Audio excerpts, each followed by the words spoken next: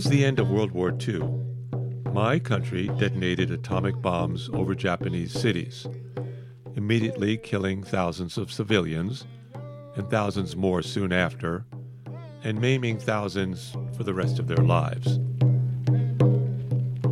I was born in 1949. My generation was taught that this military action was required to end the war, and I bought it.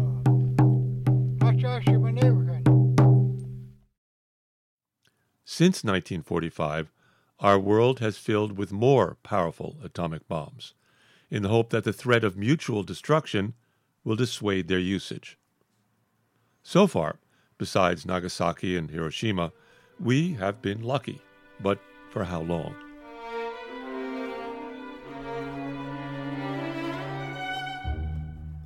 I'm Alan Winson, and this year, 2023, for Passover, I walked with peace activists from Las Vegas to Creech Air Force Base, the center of U.S. drone warfare, and then to the Nevada nuclear test site, where, until the early 1990s, my country detonated over 1,000 atomic bombs.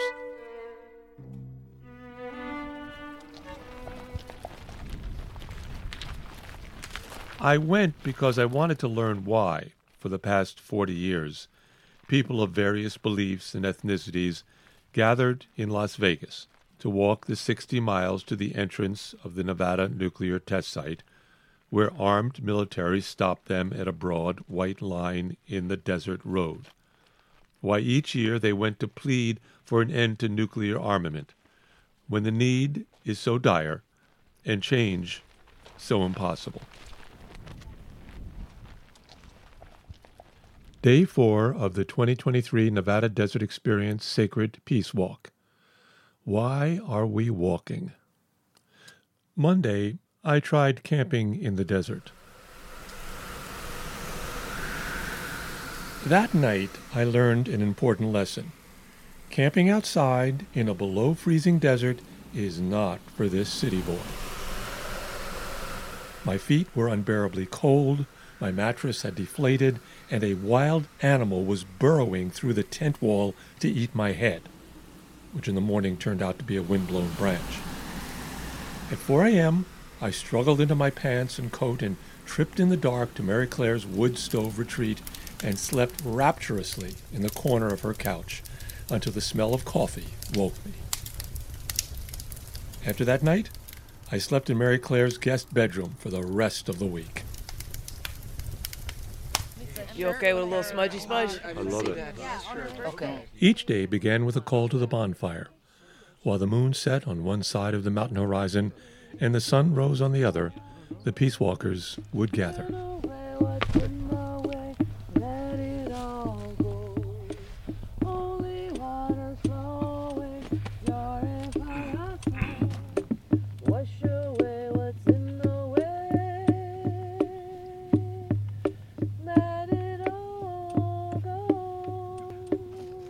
We gathered around a bonfire near the camp area at the Sekhmet Temple as Ariam, who played the handpan and who I talked with the night before, led a traditional prayer for the day. Good morning to you all before your beautiful peace walk. Walk in your talk. So, good morning to this sun. Good morning to this day. We say thank you in this way. We say thank you for our good health. We say thank you for these bodies that are strong, that are walking this week, for their strong principles and what you have in your heart, a world of peace. And we honor you in this way. We're going to have a little bit of water here. We're going to honor how the Western Shoshone do their offerings. I'm going to actually use a little bit of this sage. The walk for this fourth day would cover the miles we skipped yesterday when we escaped the brutal desert wind and snow. We were driven back to Lee Canyon and walked to the temple. We would pass a couple of maximum security prisons on the way and the Creech Air Force Base. The next day, Wednesday, the Peace Walkers would return to the U.S. military drone base to block the entrance and get arrested. This was Tuesday. We just walked 17 miles. Why are these people all in their own little cars? As we were passing Creech Air Force Base, I caught up with Brian Terrell. We're looking at people leaving Creech Air Force Base at the end of a shift. Some of them are drone operators, and many of them are people training to fly drones. And many of these people have actually been in combat today. Some of them might have seen people die in high definition video as a result of their action, as a result of the mouse that they click. And they aren't supposed to talk to anybody about what they've seen or what they've done, not even to each other. So I'm seeing there's two things I'm noticing as I do every time I'm here, is almost every car is a late model, expensive car, not the kind of cars that you usually see GIs driving outside on the bases. And they're given big bonuses to incentivize, give them an incentive to do this work that nobody in the military wants to do. I'll call it bribes, maybe. But also, it's very rare that you see anybody carpooling. Creech Air Force Base is 40 miles from Las Vegas, but there's almost nobody living on the base. Everybody gets an allowance to live in Las Vegas, and you see the isolation that's extends to after their working hours. They're all traveling by themselves. They're young men and women that would be, usually they're gregarious, and the carpooling would be like the most natural thing. The price of gas and everything else, but they're just like they're closed in little trailers out here with one or two other people operating the drones, and they communicate with other people, but it's like a chat room, as much as which I think a lot of us have found just makes us feel more empty and isolated sometimes, rather than seeing, so yeah, these young men and women, they're not going to have the, looking back, the camaraderie that even our Veterans for Peace feel they have. I then spoke with Dave. He's a former member of the U.S. Air Force. His job was to load the bombs onto warplanes. Dave is now a member of Veterans for Peace. We're out here on the highway, in the middle of the desert, across the street from Creech Air Force Base, and you're holding a sign, "Do we know who was killed today?" Tell me your thoughts. Well, this when you're bombing people, even by drone, it's indiscriminate who dies. So, they claim that only one person dies in a room when they shoot a rocket in the window now, which I think is totally ridiculous. But mostly bombs, the history of bombs and rockets is you really don't know who's going to get it. If you blow up a building, all the people in the building get it. And so it's if we're killing all these people indiscriminately, don't you think we should think about who were they? Who died and why, basically. So I don't know, maybe. You're a veteran yourself. Yes, I am. I was in the Air Force. And, I don't know if they're realizing what they're doing. So I'm trying to connect with them a little bit. Can you see any reactions from the cars that are leaving their daily shift here at Creech? Sometimes you can tell that they're reading the signs. And I don't really... The most shocking one that I had was last time I was out here, I was standing on the road with my sign that said moral injury ahead for the people that were coming to work. And they say that there's, I actually talked to somebody who said that they have a lot of moral injury, these people, because it's a regular... At that point, it got so windy that the audio was useless. They don't actually see... Dave described the psychological harm from killing people at a distance. That when a building is hit by a bomb from a plane high in the air, the pilots do not know what happens. Dave told me that the drone operators at Creech are staring at the explosion site. They can see the bodies flying apart, they have a lot of problems with that. At some point, they have to decide at some point, what you're going to do. I mean, are you going to, like when I was in, I was thinking at some point, maybe in the future, because I was in active duty 4 years, and I had to just, thinking, at some point, if I stayed in, are they going to ask me to kill, millions of people, with the nuclear weapons that are all over the place? They're going to ask me to do that, enable a weapon so a pilot can take it off. And I didn't like that feeling. You serviced the planes. Yeah. So, I was a junior guy when I got out compared to the people that they used to enable the weapons, But I could see it coming, man. They're going to say, oh, you're the guy. And I'm thinking, I don't want to kill all those people.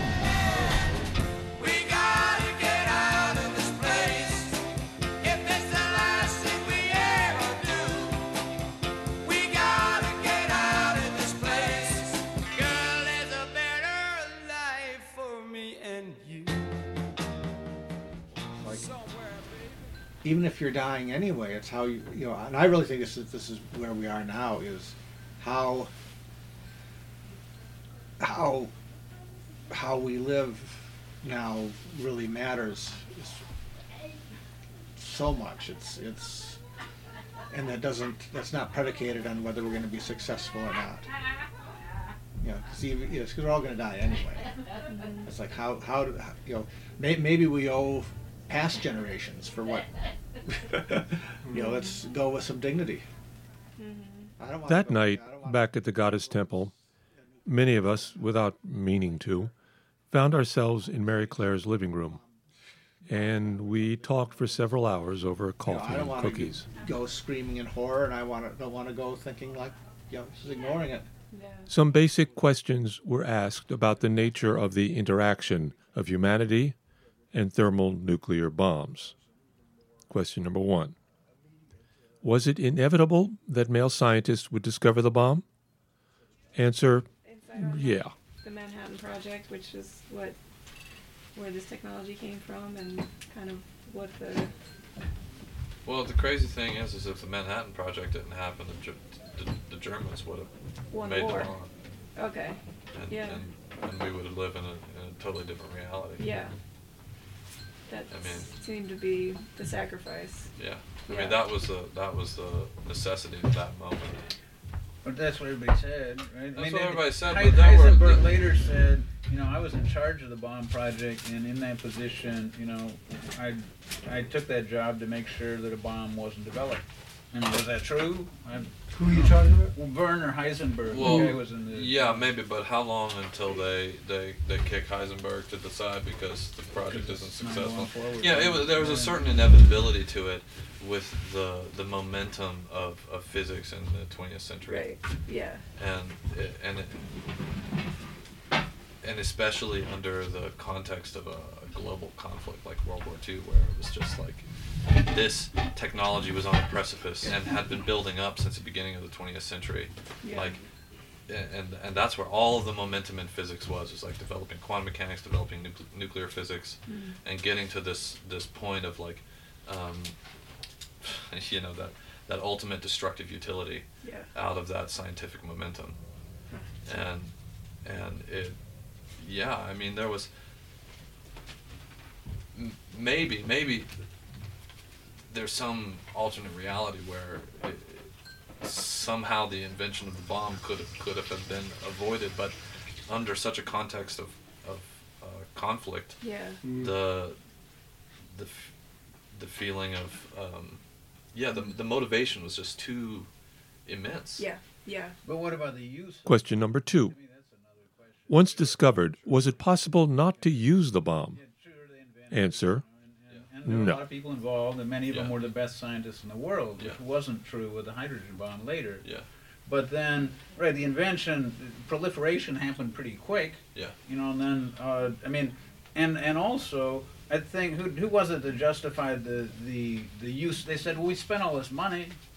Look, we spent all this money. They were saying, do we really need to drop bombs on Japan? Japan is losing the war. The war is going to end soon. We can negotiate with the generals. They're trying to approach us.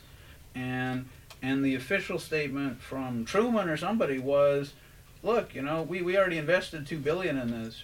We got to have something to show for our We money. got money in those days. That was what they said. They said that, it's like, Well, actually, the idea that it ended the war and saved lives is it's a lie bullshit. anyway. Yeah. It is World War II lasted longer because it wasn't that the bomb was dropped and Japan accepted the terms of surrender. It was it was the opposite. Is the bomb was dropped and the United States was the one really who acquiesced. Mhm. And it's like they didn't want the war to end. So a lot of the horrible things happening at the very end of World War II in Europe or in Asia happened because, thousands of people died so that they could keep the war from ending before they could use the bomb. It's just... Question number 3. Is worldwide atomic war inevitable? And its corollary, can humans fix this problem? Answer, I would say that Who such knows? people would be acting not as utopians, but as honest realists. They would be preparing the future and at the same time knocking down a few of the walls that imprison us today. If realism be the art of taking into account both the present and the future, of gaining the most while sacrificing the least, then who can fail to see the positively dazzling realism of such behavior? Neither victims nor executioners, Camus, 1946. And I think that's like we've come to a point where John Lennon could say, you may say I'm a dreamer, I'm not the only one, and everything. We're not the dreamers now. Who is pragmatic? Who's being realistic? It's not the people who are running things. Joe Biden's not a pragmatist. Putin's not a pragmatist. But what you're talking about, that's pragmatism. That is, because we have no choice. It's either this or oblivion. It's either we reorder things, or there's nothing for us or for anyone. Talking about winning and losing and stuff. No, there's no. No matter how venal and cruel you are, you're not going to win. Nobody's going to win in this if we don't change it. Everybody's going to be a loser. So we're the pragmatists, the realists.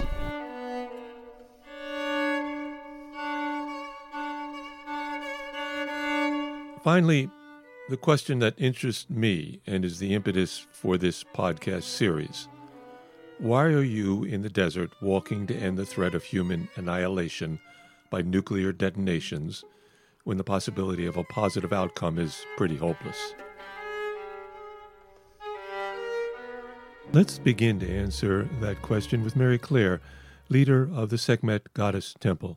I'm so grateful to be in the midst of this conversation, because I really do feel that the reasons for which Genevieve chose this land, or this land chose her, perhaps, for this really beautiful intersection of the theoretics and the maternal logics of a return to a reciprocal relational reality through the recovery of gift culture and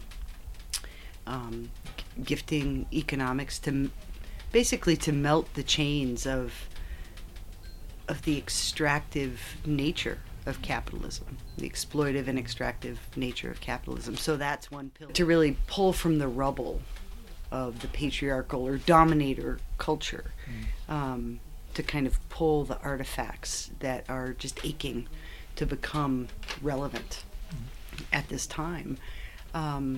With this being really at the intersection of our military-industrial complex, at this being the most bombed place on Earth, and I think the reason I'm here and at the heart of my dissertation work in the recovery of gift culture is how, if this space can be a threshold space in these liminal times in between the old story that we are witnessing. We've been called here, I think, to this planet at this time to midwife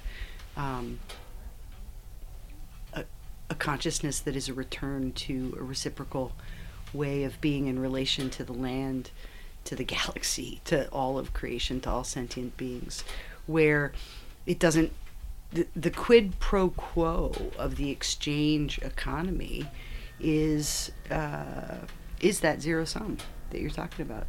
You have something I want, I give you these tokens, I get that thing. It's self-interested. You get some compensation for it, but then we're done. We have no relationship anymore. Rather than being in a space like this where everyone comes, you see this like this week together is like a living laboratory for how it can work, where everyone comes with what they're passionate about, with what their gifts are, with what their interests are, and together we look at how we can hold space together and nurture this space between, this liminal space, the space between and among us all, which is the infinite possibility, where the logic of win, lose, give, take is completely irrelevant in that kind of new soup and field of consciousness. I have no idea of any of what I just babbled about. I came here because it's a good place to find hope. I came here because I came once before and I met wonderful people. I came here because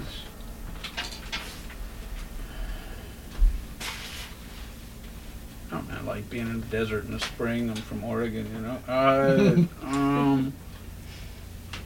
And also because it's important work.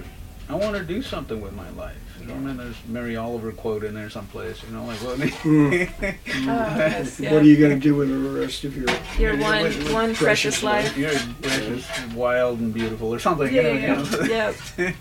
Yeah. Yeah, that's. So I came for companionship and hope and purpose for those things. Yeah. That's beautiful. Inspiration. I get inspired by people who act out of conviction. You know, that's like, oh, I love being around. Yeah. Doesn't that elevate the consciousness? Yeah. Yeah. Mm-hmm. I agree. It's very inspiring. Mm-hmm. Yeah. Yeah. And I think I harbor definitely. That? What's thunder? I hear it. No, It's we get that a lot. military stuff. Yeah. Oh wow. Yeah, we get that a lot. Speaking That- of- I'm sorry. Yeah. No, yeah. That's it. And I was like, I've what, heard are it they blowing very something well. up out there? Yeah. Whew. They know we're coming. They're practice fields, huh? Yeah, what I was gonna say earlier is I feel like I don't know. I feel like there has to be a kind of different sort of zeitgeist of feeling in the different generations. We probably share more than we differ, but I feel like, and maybe it's just my personality, maybe it's a generational thing, but I definitely feel like I harbor like a pretty strong sense of disillusionment and like cynicism. Likewise. Yeah, but and I really don't think anybody has the answer. I really don't. I don't think anybody has the answer. But I do think that it's like crucial to enact examples of alternatives, even if they aren't the answer. You know, because without it, then there's just no imagination. You know, you have to create the spaces for imagination, even if it's not like a hard and fast answer. It's like opportunities for different paths. I think storytelling creates that space for imagination. Yeah. So I'm very happy to be a part of this. It's a happy accent and spirit moves in mysterious ways. But I've been very,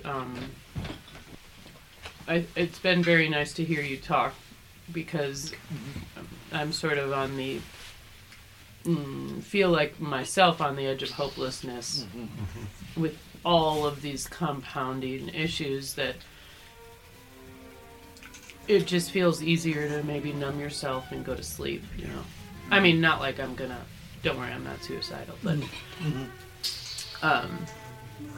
There are other ways to numb yourself and go to sleep. right. I wasn't thinking So I'm kind of trying to learn how to live with hope.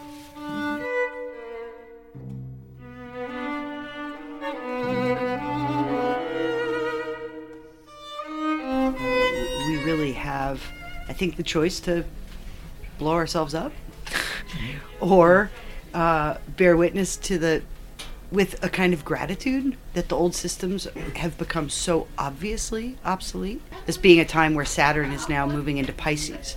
So you've got this funny, they're funny bedfellows, you know, the Saturn of old structure and the Piscean that's more fluid. The hierarchical structures and the dominator culture and capitalism they're bedfellows. They're inextricably linked. So this is a space where we begin to see how the celebration of melting that means that we can return to a way of being where we're no longer trying to control.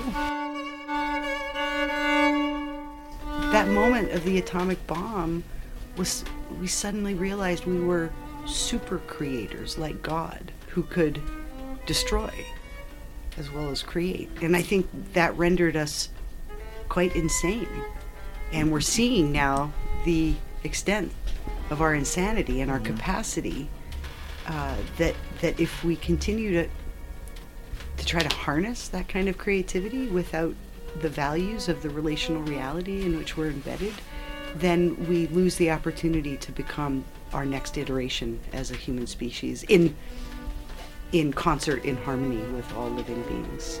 And that's what I get excited about. How can we hold the space for our next iteration, go through this initiation phase, this squeeze, like the birth pangs? Are we going to make it through the birth canal, or aren't we? And let's say, fear not. That's what the midwives of old were. That's what the prophet said. You know, fear not. And then together we midwife one another into a new way of being on this planet.